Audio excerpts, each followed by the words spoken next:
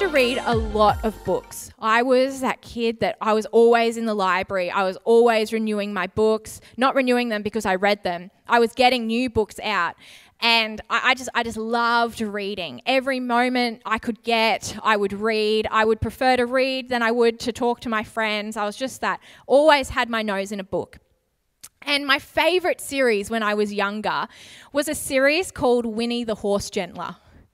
Now, I was quite younger when I was reading these, but I'm not ashamed to say that I was that kid that was just obsessed with horses. I used to dream about how I could turn our backyard into a paddock. I used to tell my parents, I remember once I actually made a presentation to them with our backyard and each space that I would use for the stable and for the paddock. I would talk to them about how I would raise money to feed the horses that we would have and to look after them. I just wanted horses so badly. And I don't know why, living in suburban Brisbane, I thought that I would be able to have a horse in my backyard, but I did, and I continued with that dream. So when I found these books, I was delighted. A book, I think there's about 8 of them in the series. I'm not 100% sure now, but 8 books all about horses. Oh, dream come true. So this book mainly was about a young girl, and her name was Winnie, which is funny because horses Winnie. And Winnie lost her mum. The book was about her dealing with this tragedy in her life. It's actually a Christian series, little plug, if you have young girls who want to get into it. But Winnie's just this natural with horses. She would gentle wild horses. She ended up getting so good with them that she actually had other people who would bring her their troubled horses.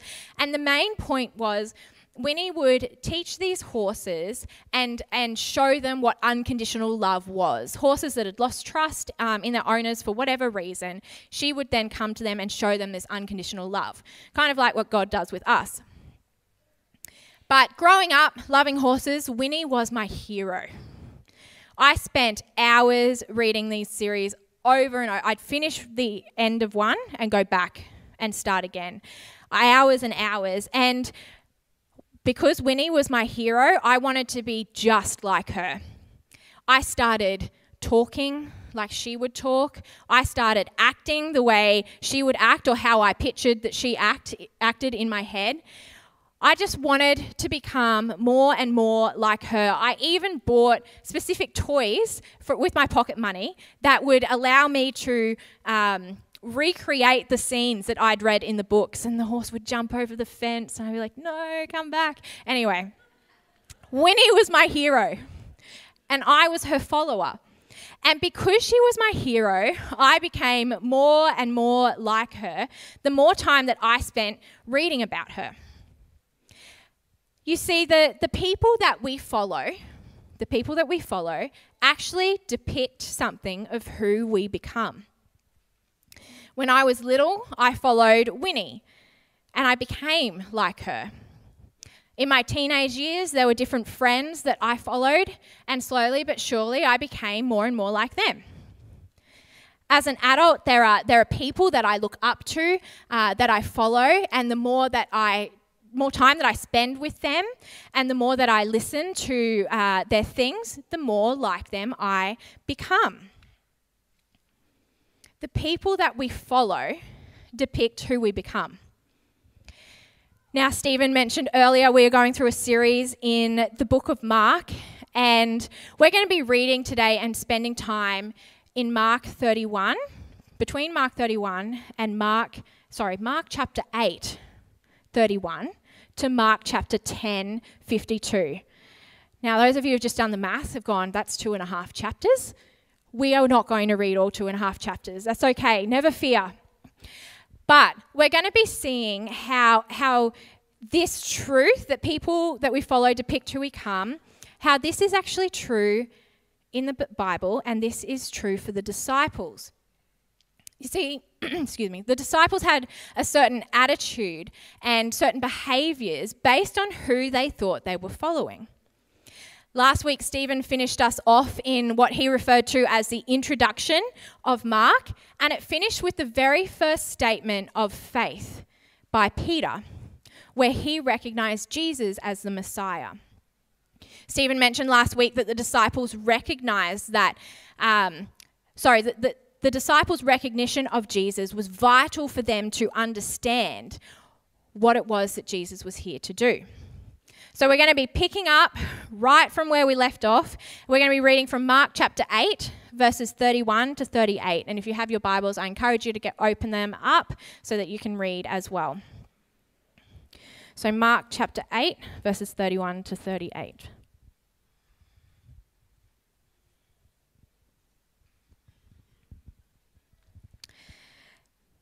It says, "He then began to teach them," this is Jesus, "that the Son of Man must suffer many things and be rejected by the elders, the chief priests, and the teachers of the law, and that he must be killed and after 3 days rise again." He spoke plainly about this, and Peter took him aside and began to rebuke him. But when Jesus turned and looked at the disciples, he rebuked Peter. "Get behind me, Satan," he said. "You do not have in mind the concerns of God, but merely human concerns." Then he called the crowd to him along with his disciples and said, "Whoever wants to be my disciple must deny themselves and take up their cross and follow me. For whoever wants to save their life will lose it, but whoever loses their life for me and for the gospel will save it.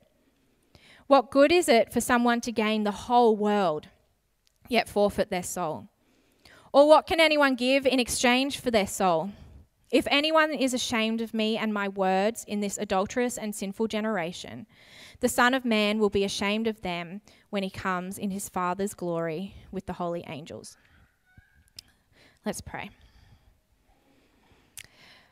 Dear God, we thank you for your word. We thank you that we can come here this morning, that we can learn more about you. Holy Spirit, that you are working and you are teaching us about who you are. And God, I just pray that this morning as we come before your living word, that you would open our hearts, soften our hearts and our ears to hear what you have to say to us this morning.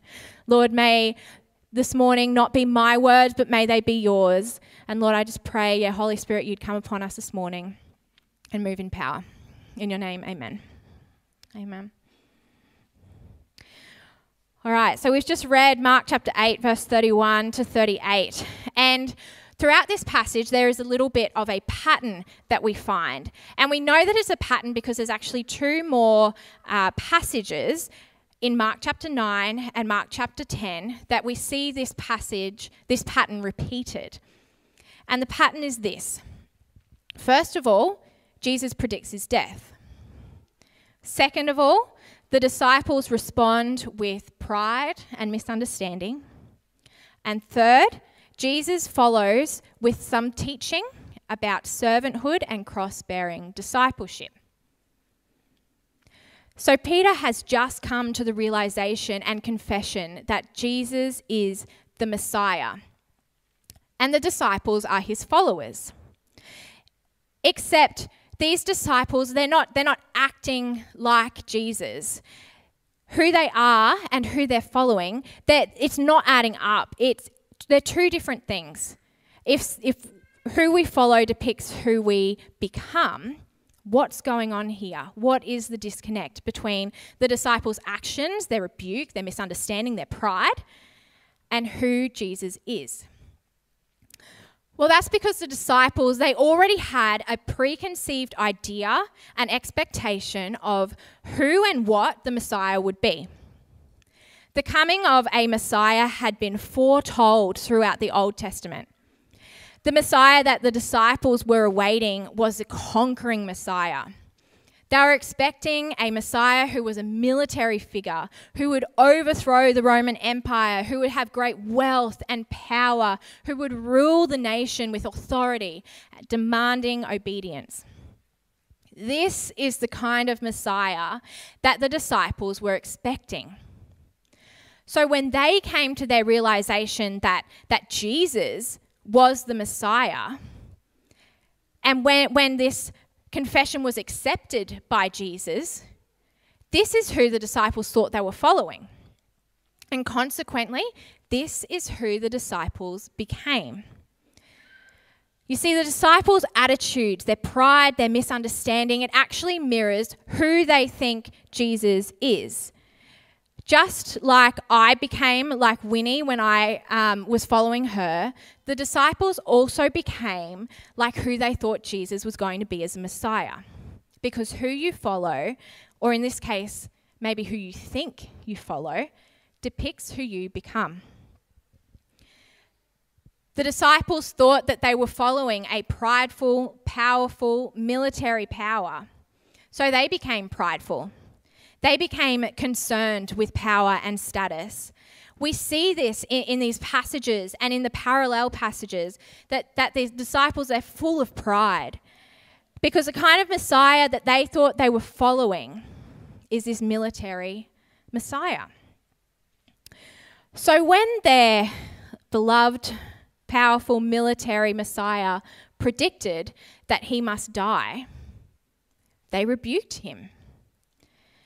In Mark 9, we see that they argued over which of them was greater.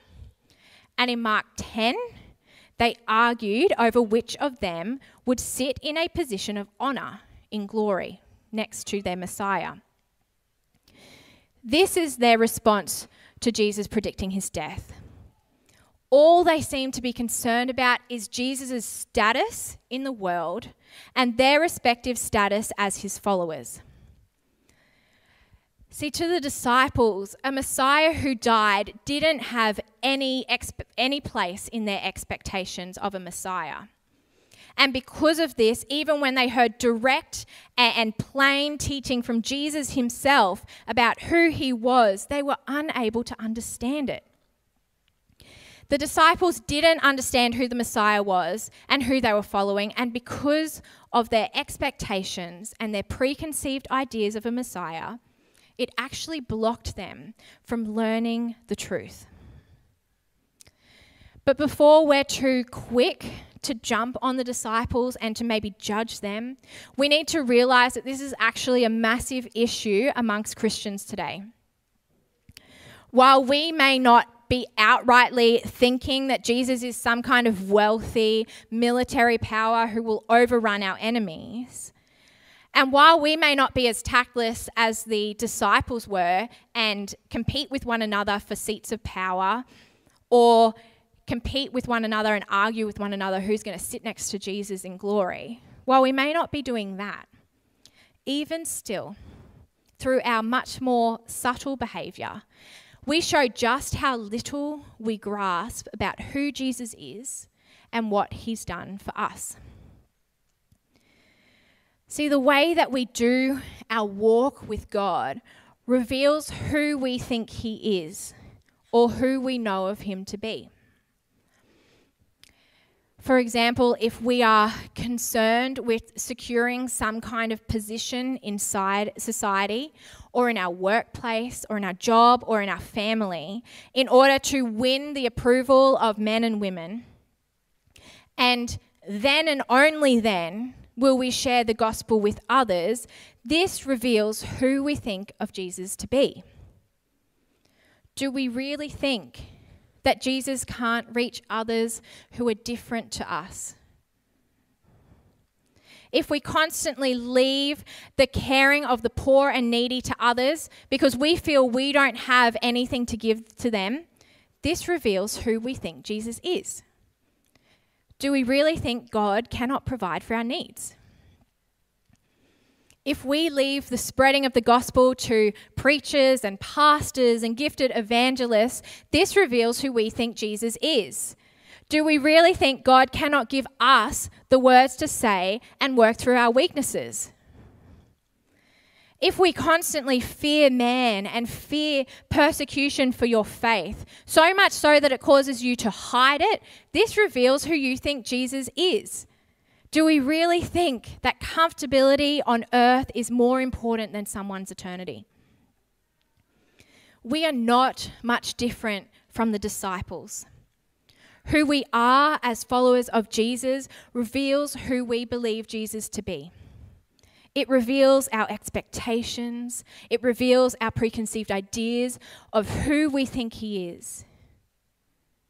And it shows just how little we actually grasp of who he is and what he's done for us. Our preconceived ideas and our expectations, they can alter and inform how we view and interpret a situation. And this is what we're seeing here with the disciples. Not only do they not know who they are following, it's actually their expectations and preconceived ideas that are blocking them from hearing and understanding the truth. This is a really scary thought. But Jesus is so patient and so gracious with his disciples.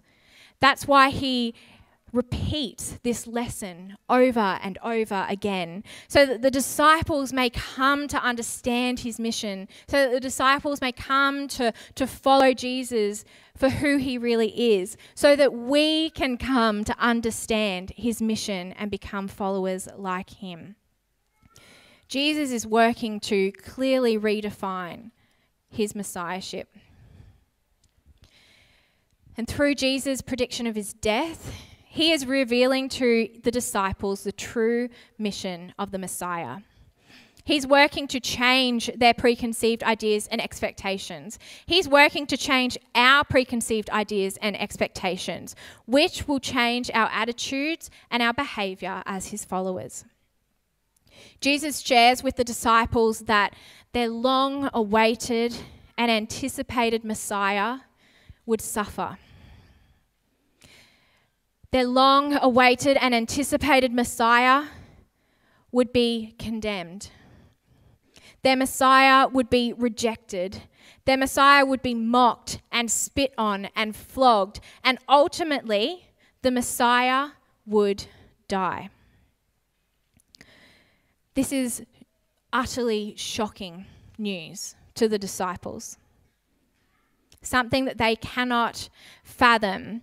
Their long-awaited Messiah, he would offer liberation, he would offer victory, but not through power, not through might, not through large armies and military forces, but through his death and his resurrection. Rather than a military leader, the Messiah must be a suffering servant. And why? I think Isaiah 53 speaks about this really beautifully, and I'm just going to read that now. It says, "My servant grew up in the Lord's presence like a tender green shoot, like a root in dry ground. There is nothing beautiful or majestic about his appearance, nothing to attract us to him. He was despised and rejected, a man of sorrows, acquainted with the deepest grief. We turn our backs on him and look the other way. He was despised and we did not care. Yet it was our weakness he carried. It was our sorrows that weighed him down. And we thought his troubles were a punishment from God, a punishment for his own sins. But he was pierced for our rebellion, crushed for our sins. He was beaten so that we could be whole. He was whipped so we could be healed. All of us, like sheep, have gone astray. We have left God's path to follow our own, yet the Lord laid on him the sins of us all." Jesus was to be unjustly condemned. He had done no wrong. He is the Messiah, yet he was killed and buried like a criminal. But this was God's plan all along. We see this predicted through the Old Testament. It's because of his suffering, Jesus made it possible for many people to be counted righteous because he bore our sins. And through him, we can receive forgiveness and we can have relationship with God. This suffering servant is bearing for sinners what we cannot bear ourselves. Jesus' messiahship was the opposite of a powerful military force, but rather a humble servant who would suffer at the hands of those he loves. This would lead to death, which would ultimately bring liberation and victory over what we could never overcome on our own. This is a beautiful truth. Jesus' pursuit of you, Jesus' pursuit of me, cost him his life. Jesus willingly denied himself, took up his cross, laid down his life for you and for me. He denied himself what he could have given himself as the Messiah, what he could have claimed, fame and power. He denied himself of that. Instead, he swapped them to be the servant who would suffer so that we could be liberated from our sin and reconciled in relationship with God.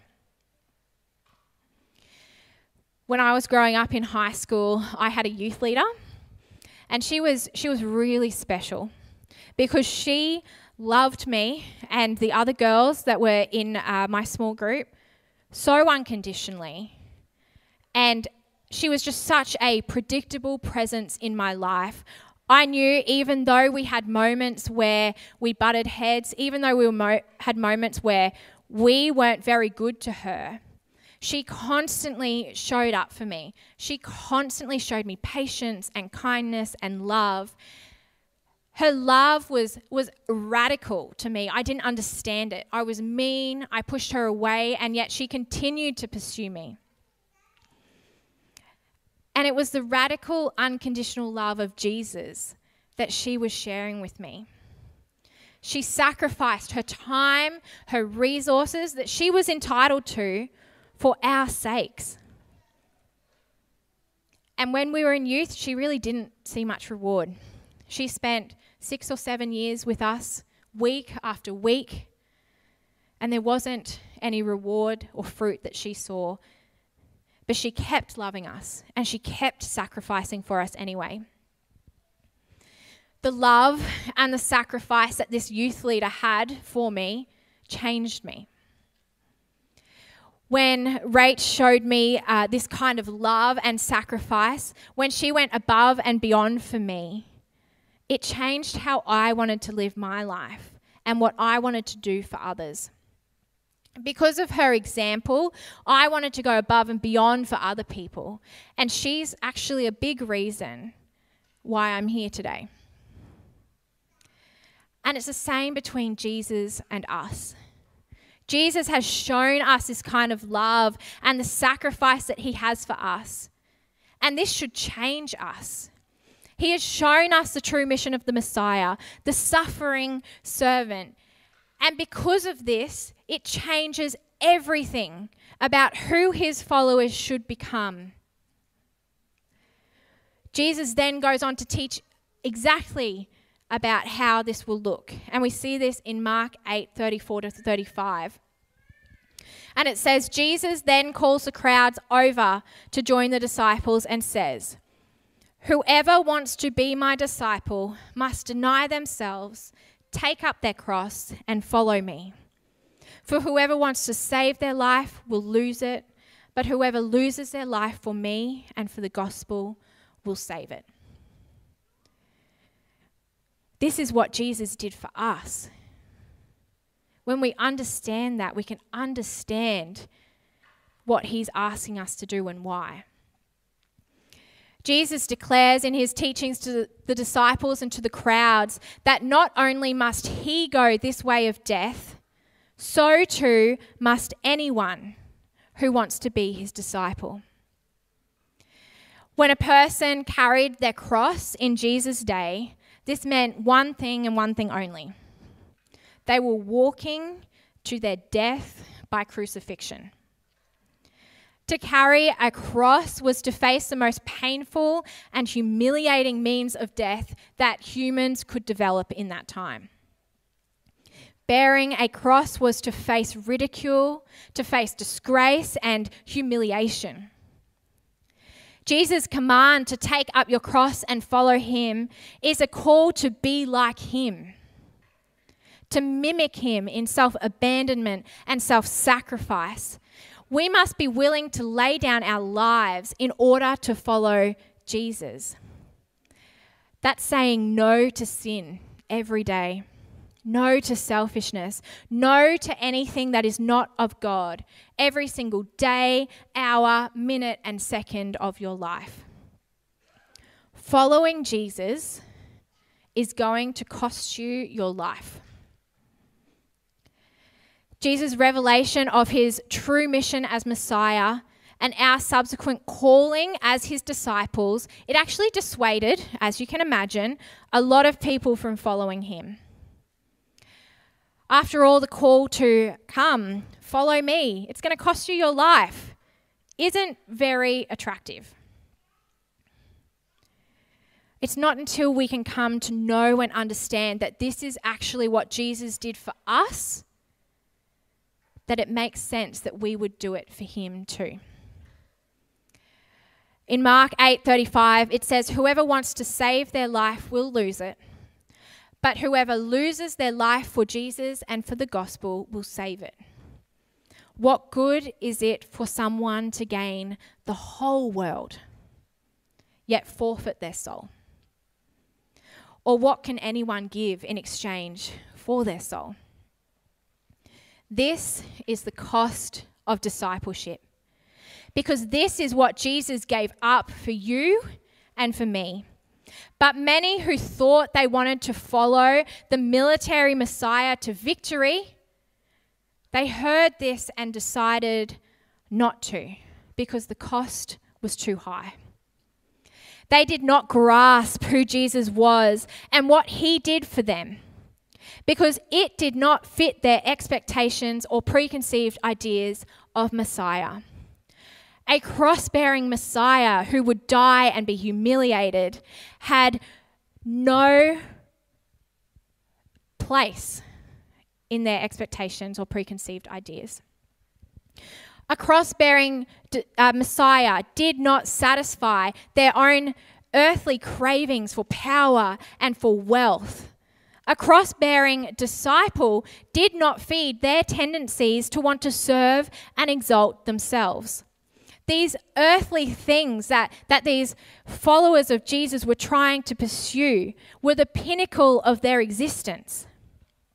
And these things, to them, were not worth sacrificing. So to them, the cost was too high. And in their pursuit of gaining the world, but not even the world, because who could gain the whole world? In their pursuit of gaining just a sliver of the world, they lost their soul. But to those who do grasp the hopelessness and the weight of their sin, and those who understand the pain and the suffering that the suffering servant, the Messiah Jesus, willingly went through to gain liberation and victory over sin, those who understand that, who grasp that, the cost is priceless. What Jesus did for us is so valuable that there is nothing we could do that could ever repay it, let alone come close to what he went through for it. To those who grasp who Jesus is, what he's done for them, this cost of discipleship makes sense. Just like how my youth leader changed me, who Jesus is, what he's done for you, should change you. When we deny ourselves, when we say no to self, no to sin, no to anything that is not of God, we are instead saying yes to Jesus.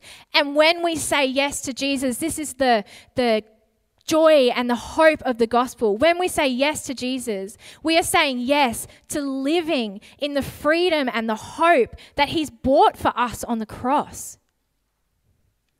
The reward to laying down your life, to picking up your cross, to following him, it is matchless. Nothing can compare to an eternity with Jesus. So, are you willing? Jesus pursued you. He pursued you, and his pursuit of you cost him his life. He suffered. He was mocked. He was spit on and rejected, hated and beaten. He lost everything. He laid down everything for you. He bore the cross for you, gave up his comforts, his friends, family, reputation for you. So are you willing? He did it so that you can live in freedom, so that you can be set free from the weight of your sin, so that you can be liberated from the wages of your sin. Sin that you could never carry on our own or pay for on your own. So that we can be reconciled with God and experience the joy of the Lord, not just now, but for eternity. Jesus has done this for the sake of your eternity. He's led by example, so are you willing? Nothing on this earth is worth pursuing in comparison to Jesus. So are you willing to do the same for him that he has done for you? When it comes to Jesus or your comfort, which will you choose? When it comes to Jesus or your job, which will you choose? Jesus and your reputation, which will you choose? Sometimes it means giving up our hopes, our dreams, our possessions, and even our life for him. So are you willing? I want to invite the worship team to come back up now. I know when I asked myself this question this week, when I asked myself, are you willing? I went, yes. And then I went, oh, no, oh, I don't know. I want to, but what if? What if it means I'll never have the chance to experience my hopes and dreams? What if it means I lose my possessions? What if it means I lose my house? What if it means I lose my friends? What if?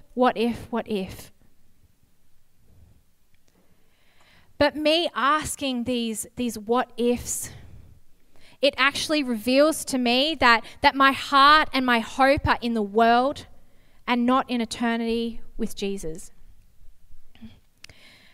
And I have to remind myself of all it was that Jesus went through for my sake. And throughout this week, through meditating on Jesus, his goodness, what he's done for us, what he's done for me, his pursuit of me cost him his life. What more can I do than lay down mine for him? So am I willing? Yes. Yes, I am, because I know that the weight of what it cost Jesus, I know that weight of what he went through for me. And I want to be more like him. I want to choose him over earthly things. I want to throw my what ifs into the air and follow Jesus all my days here on earth so that I have the joy of spending eternity with him. Will I do it perfectly? No. But God is gracious and loving, and he's forgiving. Commitment to Jesus means taking up your cross daily, choosing him over everything else. The cost of discipleship is large, but friends, the reward is greater. You are not alone in this discipleship journey. Jesus has done this already. He's doing it with you. We serve a God who knows the cost firsthand. A Messiah who carried his cross. A Messiah who laid down his life, literally, for you. When we grasp this, our natural reaction should be to do the same for him. Jesus took up his cross, laid down his life in pursuit of you. So take up your cross daily. Lay down your life and pursue him. Let me pray. Dear God, we just want to thank you for the joy it is to know you, Lord, we thank you that we are continuing and journeying in our knowledge of who you are. God, we thank you that you didn't come as some military power to overthrow our enemies, but God, you came as a suffering servant. And you did that for us, to pursue us, Lord, so that we can come into relationship with you.